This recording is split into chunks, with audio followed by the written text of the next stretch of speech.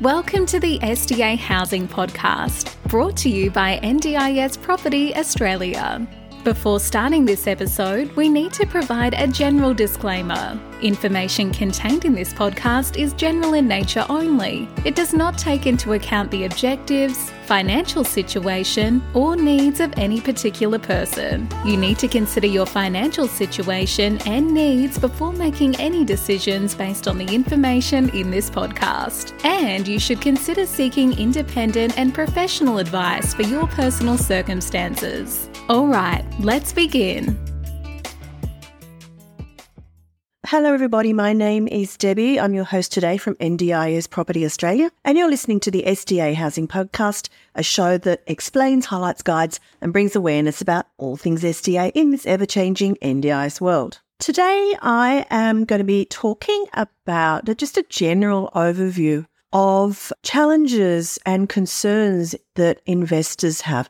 Obviously, we have been speaking to a lot of different people looking to invest in SDA throughout Australia over the last few years.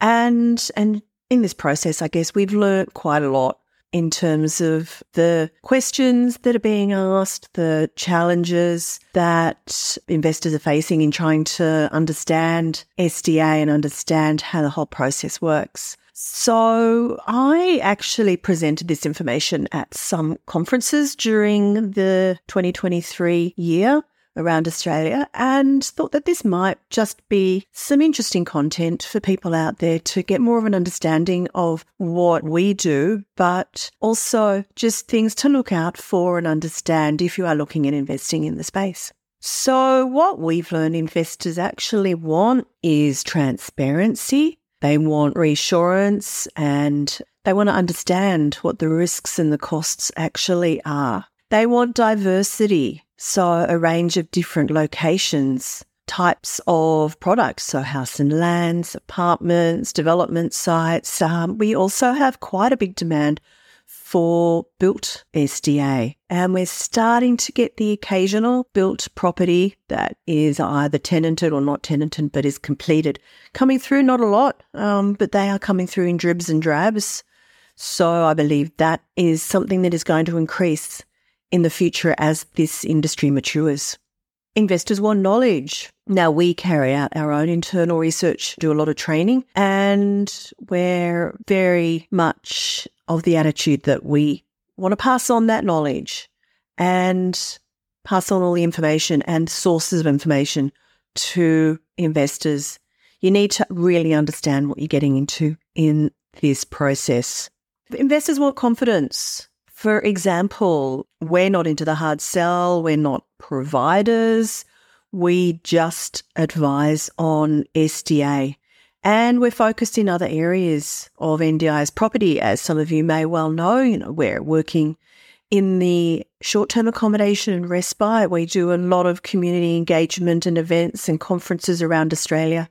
So it's all about, as I said in the previous point, knowledge and spreading that knowledge around.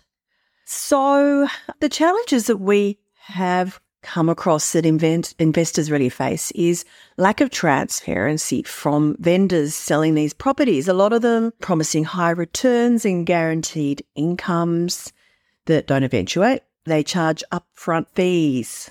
And if you're going to someone that is going to be charging you an upfront fee before you can find out any information, then I'd be a little bit wary about where they're actually coming from. Challenges that investors face are understanding the risks and understanding the true costs that these properties actually come to. So, we know that you'll be presented with a package and that's the turnkey price, but there are, of course, if you buy a regular house and land package, there's going to be other costs over and above that price. Legal costs, stamp duty, rates. And of course, when it comes to SDA properties, you have additional costs specific, and those are things like your provider engagement fees and your participant placement fees. So you need to sort of assume that you'll be spending an extra $30,000 to $50,000 over and above that turnkey package price to actually get the keys to the property. The risks. Tenancy issues are probably the main risk. No tenants, you don't get any income. And provider issues. Now, providers really are the key to everything here. And if you don't engage a provider early enough, a good provider who's going to be able to find you the right tenants that are going to give you a good income, then not necessarily going to have a very successful investment. Uncertainty of tenancy and income. So, as I said, no tenants, no income. I mean by that the funding follows the tenant, and that funding that the tenant has is what they bring to the property. So you may assume you're going to get a high physical support, the highest funded tenant in that property, but that's not necessarily going to be the case. You might have a couple of tenants move in who've got the lower level of funding, improved livability, or somebody with improved livability and somebody with FA funding. And that mix is going to affect your ultimate income. So it's really important to understand what those different rates are and incomes are and what the potential true income is that you might get. And you're not going to actually know what it is until such time as you have participants applying to live in your home. Other challenges are lack of resources to learn and understand SDA. So look, this is a new scheme, the SDA scheme around Australia. It's only really been going 5-6 years. And there's not many places really to learn much about it. There's a few. Obviously, the NDIA themselves, the NDIS website, has a lot of information. Housing Hub and the Summer Foundation have some fantastic resources. I think when we started a few years ago, 3.5 years ago, that was where we got so much of our knowledge and information from. DSC and other organisations like NDI, SDA that hold conferences, there's some really good sources of information out there. And of course, the SDA Housing podcast that you're listening to here. We do try to put out as much information as possible on all different aspects of SDA. So there are places out there to get that information, but we do still have a long way to have a large database of resources for investors. Moving on from that, resources including supply and demand. Now, we do a lot of research into that data. We actually provide an update every quarter to our supply and demand data ebook, which covers basically the supply and demand across Australia, broken down into all the SA4 regions across the country. And it's straight off the NDIA quarterly data, and we update that as it comes out to provide information. But it is quite general and broad range. So for people that want to have more information about specific areas and the supply and demand in those more specific regions, the suburbs and local government areas, then we actually do reports, paid reports that you can get that information. If there's a specific area you're looking to invest in, well worth paying a couple of $100 if you're looking at investing $800,000-$900,000 at the end of the day. A lack of lenders is another challenge investors face, and there's maybe 5 or 6 non-bank lenders that we know of. The big banks don't really do this. I believe that Westpac is starting to do NDIS loans, but at a very high LVR. So you're much better off going to one of the experienced non-bank lenders that specialise in NDIS finance. And of course, finance approval is another challenge. But if you do go through the right organisations and mortgage brokers and lenders that understand all of that, then you should be able to get through it without too much problem. So back on the finance, we actually also, I just mentioned our data reports, we also do provide financial reports, paid reports if people are interested in getting a feasibility on a particular property. These reports actually provide a full breakdown of your holding costs during the construction of a property, additional costs that you might be looking at, such as a furniture package, the insurances, the rates, stamp duty, solicitor's fees, all those sorts of things, as well as the provider onboarding and placement fees. And we also break that down into a monthly and an annual income and what you can expect to actually get depending on the tenancy. So we also give you an overview of a bunch of different scenarios where you might have best case scenario being 2 high physical support tenants with the highest funding, which will obviously give you the highest return and the biggest yields, but you are probably less likely to have that situation in your property. You're more likely to get a mix of lower funded tenants. So we will show a whole lot of different scenarios of those mixes and what that income is potentially going to look like to give you much broader range of options that at the end of the day is really what you need to know. We can also do a PIA report on the specific property to give you an even more in-depth look at the financial outcome on one of these property investments.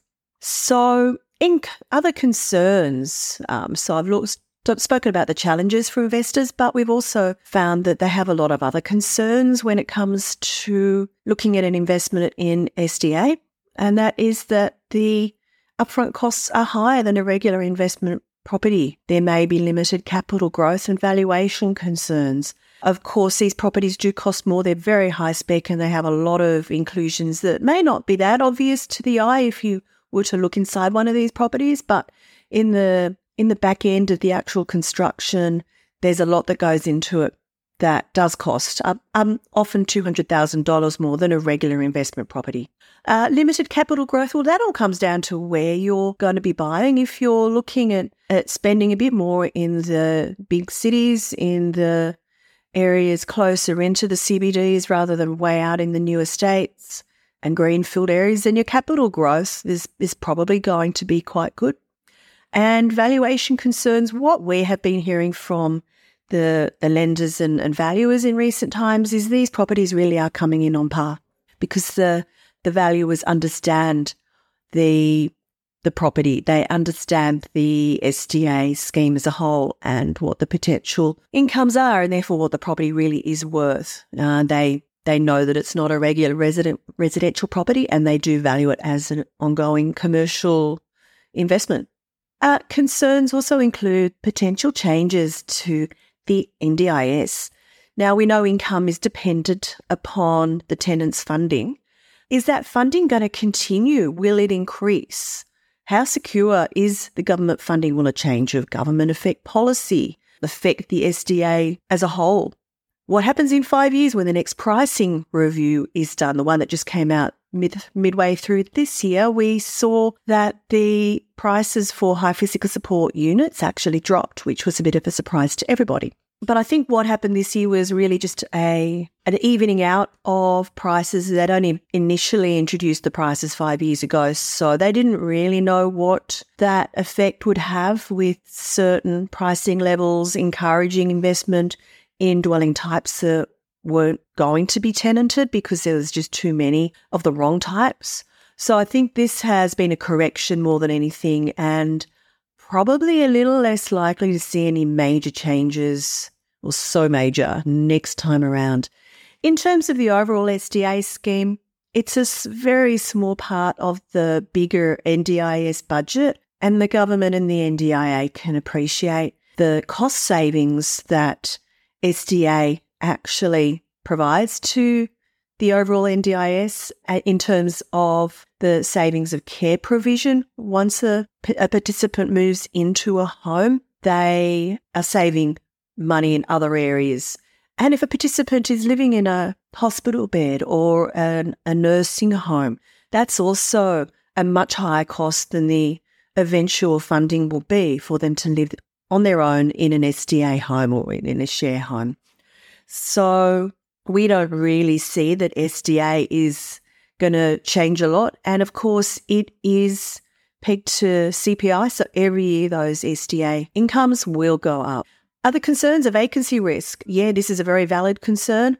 And we know that on average around Australia, it probably takes 6 to 9 months to fill vacancies. But generally, as long as you've got a future-proofed home, you've built it way above minimum standards, once you have your tenants in place, they're there for life.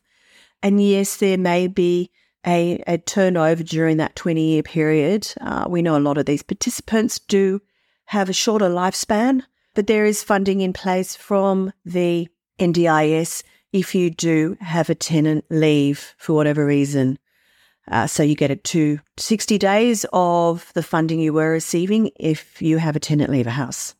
Other reasons for vacancy might be things like participant compatibility, logistical issues with the SIL providers, the carers, and NDIA funding decision delays, meaning that you might have a participant lined up, but they're still waiting on their funding being approved. And we know that in some cases that can take a very long time, especially if they have to appeal their decision because they didn't get the right one in the first place.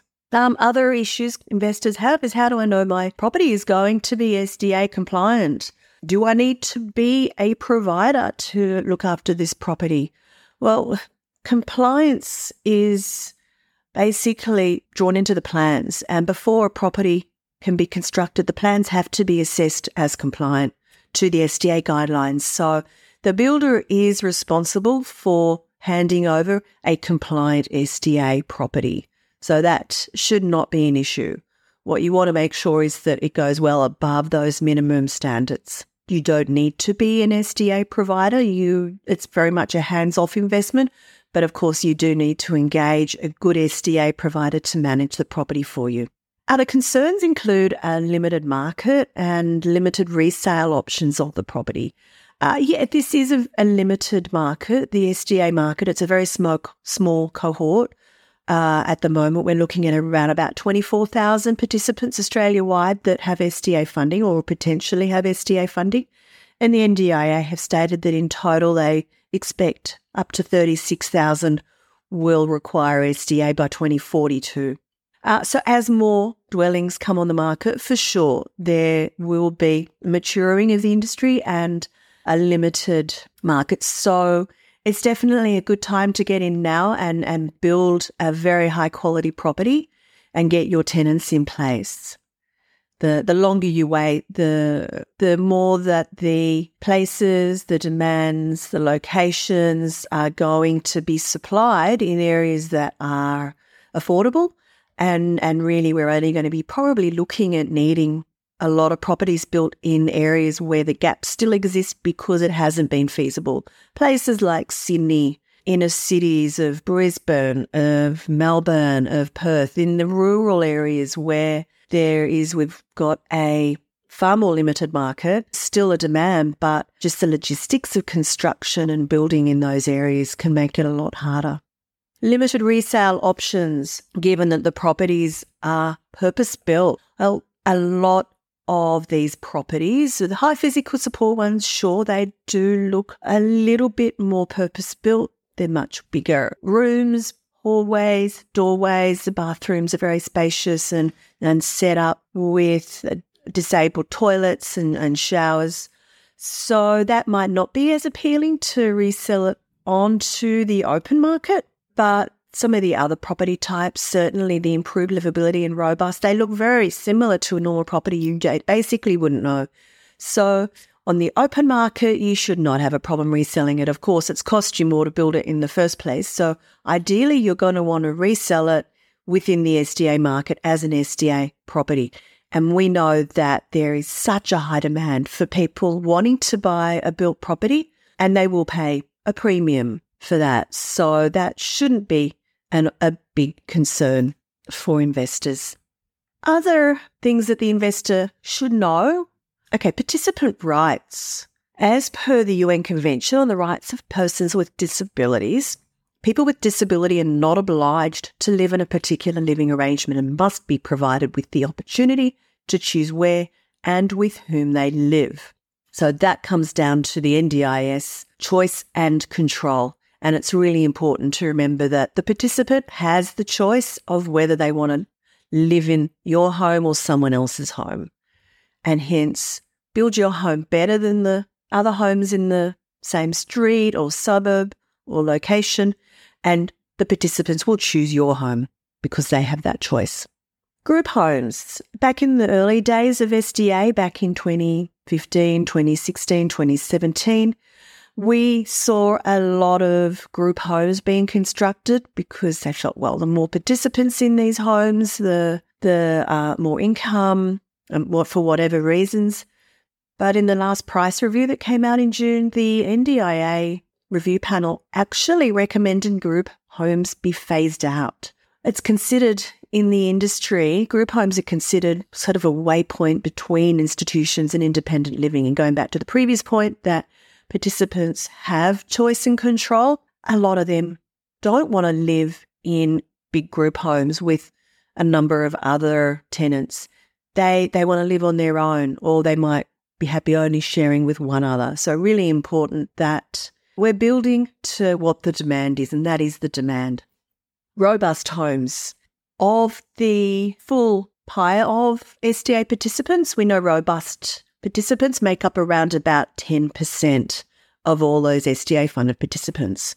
But the complication with robust participants is that around 80% of them can't share. They need single tenancy, and they need much more bespoke builds because they very generally have specific requirements, and those homes need to be designed to keep them safe for whatever the requirements that they have, their physical or their mental condition is. So it is more difficult to develop robust, and ideally you want to be developing single tenancy. There is no single tenant house robust funding. You only get single tenant villa, townhouse, duplex funding, and often it's just not as financially feasible with the incomes, the SDA funding that robust participants receive. So we see a significant need for robust single tenancy, robust homes in many parts of Australia. And if you are willing to develop those and take a lower yield, still well above regular residential, but a lower yield compared to some of the other SDA types, there is definitely a huge demand for robust. Other things you need to know as an investor: tenancy matching and tenancy mix. It's a very complex and intensive process to match participants to the right property, to the right co-tenant, and to the right support. So you might think, build my home, okay, let's find 2 tenants to move in. Can't be that hard. Well, it actually is quite difficult. And we just recently had a podcast with Karina Nicole from SDA Consulting Group, and have a good listen to that if you want to find out more about the challenges in actually tenanting properties from an SDA provider's perspective. Tenancy mix, I did touch on this earlier, but it's really important to know that participants have a particular level of funding. They might be funded to live in a 2-tenant home, or they might be funded to live in a 3-tenant home. And that funding level is going to be significantly different. For example, somebody with improved livability funding to live in a 2-bedroom or a 3-bedroom home, but with one other tenant and an OOA, being the overnight on-site support, their funding is around about $70,000. If someone has funding to live in a 4-bedroom home with 2 other tenants and the OOA, again, improved livability, their funding is only $50,000 a year. So we're looking at a $20,000 difference there. Now, when it comes to your property, you might have a 3-bedroom home that has been designed for 2 tenants and an OOA. And you might think, okay, so automatically my minimum is going to be $70,000 per participant because that's what the home is built to. But if you have a participant that applies to live in your home and they've got 3-bedroom funding, you'll only get the lesser of. So you'll only get that $50,000 funding that they have in their plan. Likewise, if you have a 3-tenant home, if you've built a 4-bedroom, 3-tenant plus OOA home, and you get someone apply who's got 2-tenant funding, and you think, great, I'll get $70,000 because that's what they've got in their funding. No, it's the lesser of. You'll still only get what the house has been enrolled as, which is a 3-tenant home. So there's a lot of complications that go into the income, and it's really important to get your head around how these things work. So basically, that covers really what we have learned. SDA investors need to understand and learn before looking into an SDA investment. So, we have a lot of information on our website. We publish some different ebooks on the different design types. As I mentioned, our supply and demand data report comes out every quarter. And we are always happy to talk to anyone and just give more information about these concerns and challenges and really try to educate you on what you need to know before looking into this investment. And of course, there's a lot of episodes on this podcast going back a couple of years nearly now with a wealth of information. So we'd recommend you to take some time and learn all about it and talk to us anytime that you want. If you have questions that you can't find an answer to, we're very happy to help. So that wraps up my session today on what you need to understand as an SDA investor. And I hope that you found that of interest.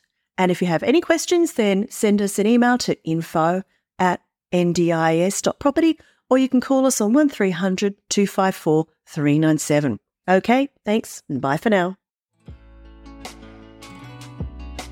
We hope you enjoyed this episode. Please make sure you are subscribed and following us so you can keep in the loop with all of our upcoming episodes. We would really appreciate it if you could leave us a 5-star rating, a written review, and to share this podcast with those that could benefit.